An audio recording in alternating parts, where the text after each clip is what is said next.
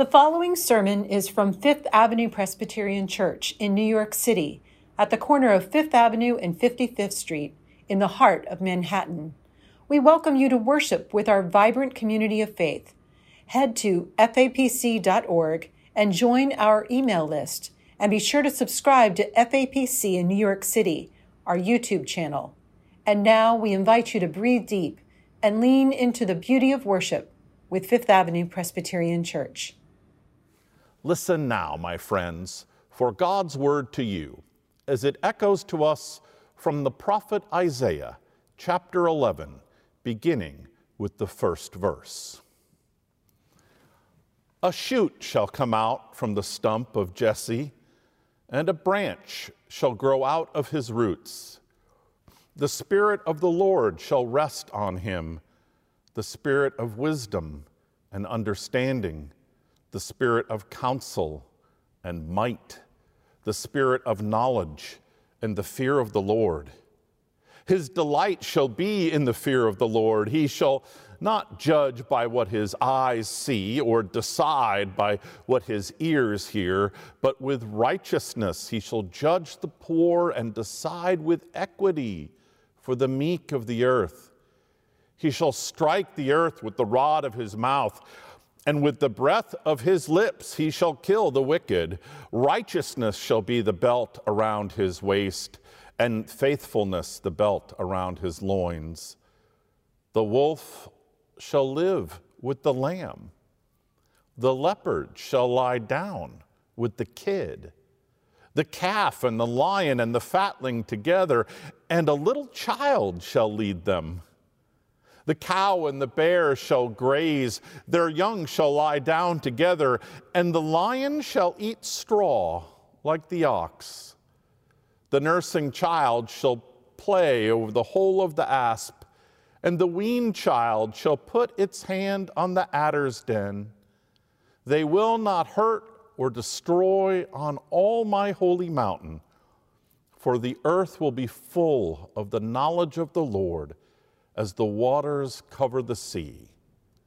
On that day, the root of Jesse shall stand as a signal to the peoples. The nations shall inquire of him, and his dwelling shall be glorious. This is the word of God for you, the people of God. Thanks be to God. Advent, the season of prayer, candle lighting, and carols observed by Christians as they prepare for the arrival of Jesus, can feel out of sync with our culture's more merry December rituals. Compare the somber, almost mournful sound of O come, Emmanuel, to deck the halls with boughs of holly. Compare scripture readings that speak of people who live in a land of deep darkness to the 50,000 lights illuminating this year's Rockefeller Center tree a couple of blocks south of here. Compare the stories we tell about Santa's arrival to Advent's fixation on God as a frustrated lumberjack. Seriously. Advent chuffs a bah humbug at our more fluffy December celebrations. It turns its back on hollow sentimentality and directs our gaze toward a scowling lumberjack. It really does. You may have spotted this ominous figure in the sermons of John the Baptist. John snarls at those who are ill-prepared for the arrival of God's Son. He describes God's axe hovering over trees who do not bear good fruit. This sort of preaching may not fulfill our hunger for Christmas joy, but it does have faithful roots in an even older Advent tradition. The forests of the Hebrew Bible have long been home to heaven's stern lumberjack. Case in point, the 10th chapter of Isaiah. In Isaiah, God threatens to cut down oppressive regimes with an axe, to lop off the branches of corrupt countries, to mow down thickets of evil rulers, to make arrogant trees fall. And when the buzz of the Almighty's chainsaw stops in Isaiah 10, once mighty empires have been laid low. The only things left dotting the landscape are stumps. And that's where today's text begins. Isaiah 11 starts with a stump, the stump of Jesse. Now, Jesse, you might remember, was King David's father. And King David was father to King Solomon, and so on. In other words, an entire family tree of national leaders began with Jesse the shepherd.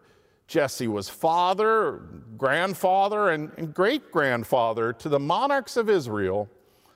In today's text, though, this proud history has fallen on hard times. Poor leadership and corruption have frustrated God. The Holy One, Isaiah declares, has taken an axe to this regime and to other morally bankrupt countries around Israel. God has brought the nations low. All that remains of Jesse's once tall family tree is a stump. And that's where Advent begins. It begins with a stump. Advent begins by recognizing failure and loss, by looking at a barren landscape, a scene of devastation. Advent sticks us in the middle of a dismal field, the very place a lush forest once stood. And as we stare at this desolate scene and contemplate our part in it, the prophet Isaiah leans over and whispers in our ear, "Take heart. A shoot shall come out from the stump of Jesse." This past week, I saw a marvelous cartoon by Lila Ash in The New Yorker. It pictures two people watching television from the comfort of their couch. At a pause in the programming, one remarks to the other, "You know times are tough," when a rugged voice saying, "We're all in this together," dubbed over footage of an SUV snaking down a mountain road, is comforting. Isaiah 11 gets this. The prophet paints an honest, admittedly bleak scene, but then in a raspy voice, he speaks comfort. All is not lost. God is not done. Look closely. Something unfurls in this bleak terrain. A shoot rises from the stump of Jesse. Advent begins with a stump and a shoot. And that's not a bad place to begin. When I was a student at Princeton Seminary, a group of friends and I would occasionally play Frisbee and picnic at a nearby state park called Princeton Battlefield. And yes, true to its name, this park was the site of a Revolutionary War battle between British and American troops way back in 1777. At the heart of Princeton Battlefield, we played Frisbee alongside an enormous white oak, the Mercer Oak. This tree was named after Brigadier General Hugh Mercer. Mercer was the commander of the American forces stationed in Princeton, and legend holds that Mercer, after being wounded in the side by a British bayonet, refused to leave his troops. The general remained on the field, leaning against a tree, the very tree that would one day bear his name, shouting encouragement to his men. Biologists estimate that the Mercer Oak was about 70 years old when the general reclined against it. When I eventually sat under the tree's majestic sweep, enjoying its shade while chewing on a turkey sandwich, it was a venerable 290 years old. I like to sit there imagining all the things that this remarkable tree had witnessed. A decade later, though, in the year 2000, bad news came. A tremendous windstorm first twisted and then snapped the oak's 4 main limbs. The tree had to be cut down. Friends emailed me, did you hear about the Mercer oak? Yes, so sad. I guess it's the Mercer stump now. Months went by. Then another email arrived. Did you hear? It turns out someone saved a few acorns from the old tree. A sapling has sprouted from one of those seeds, and an arborist has planted that sapling inside the stump of the former tree. It's doing remarkably well. The new Mercer oak is now a thriving 20-year-old tree. Nature's ability to renew, to begin afresh, is a remarkable thing. I know that biology can explain how and why this works. Still, when a magnificent tree has been reduced to a stump, when all seems dead and lost, nature's ability to send up a tiny tendril feels nothing short of miraculous. Yes, says Isaiah, now you're getting it. This seedling curling up from the stump, this greenery emerging from a chunk of wood that all thought was dead and done, is a sign. Miraculous renewal isn't just for plants.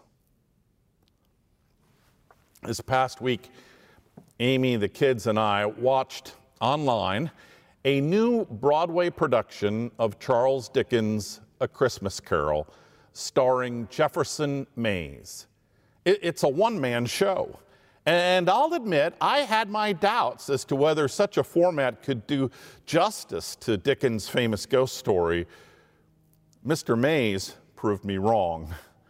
Somehow he manages to play 50 different characters with nuance and brilliance, humor, and poignant sadness.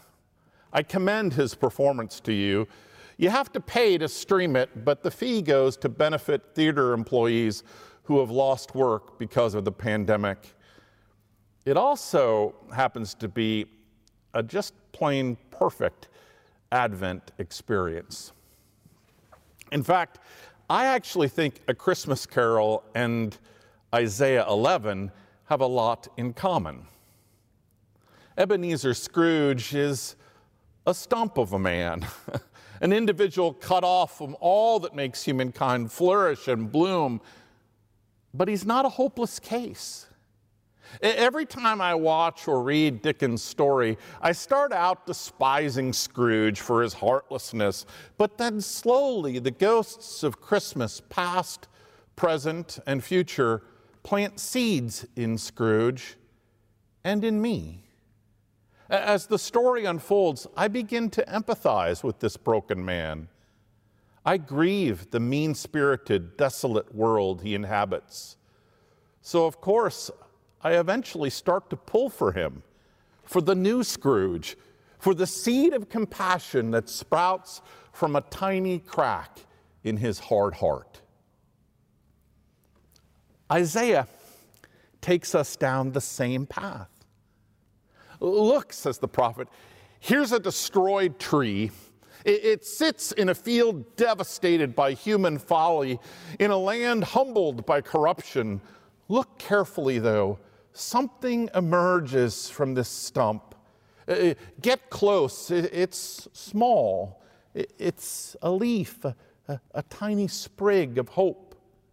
And don't go all literal on me, the prophet continues. I'm not, of course, talking about a plant. I'm talking about a person, a child, an unexpected baby who will emerge from King David's broken family tree. Look carefully, because like seedlings underfoot, children are easy to miss. They're basically disregarded by those easily impressed by grand flourishes and displays of raw power. So you're going to want to get close. You're going to want to pay attention to this little one, says Isaiah. This child is as full of the knowledge of the Lord as the waters cover the sea. This child will teach you the way of peace. My heart leaps at these words. I don't know about you, but this past week, I've been feeling the darkness of this season, the weight of this terrible pandemic, and the heavy uncertainty that shrouds all that lies ahead. I've been worrying over country and kin and church. I've been feeling the bleak midwinter. So Isaiah's words came at the right time. I needed to hear the prophets say that fallen trees are platforms for new life. I needed to be reminded that God's plan for all creation is peace. I needed to wrap my weak heart in the prophet's promise that God is sending a child to show us the way. I needed someone to direct my gaze toward an unexpected bloom corkscrewing upward from a stump. I needed to sing, "Love, the rose is on the way." Maybe you need that too. Will you join me? In all of your Advent preparations, my friends, be of good courage. Remain watchful, even if you stand, especially if you stand in a field of stumps. Be on the lookout for the shoot of Jesse, for the coming of a child whose way is peace and whose presence is hope for us all. Amen.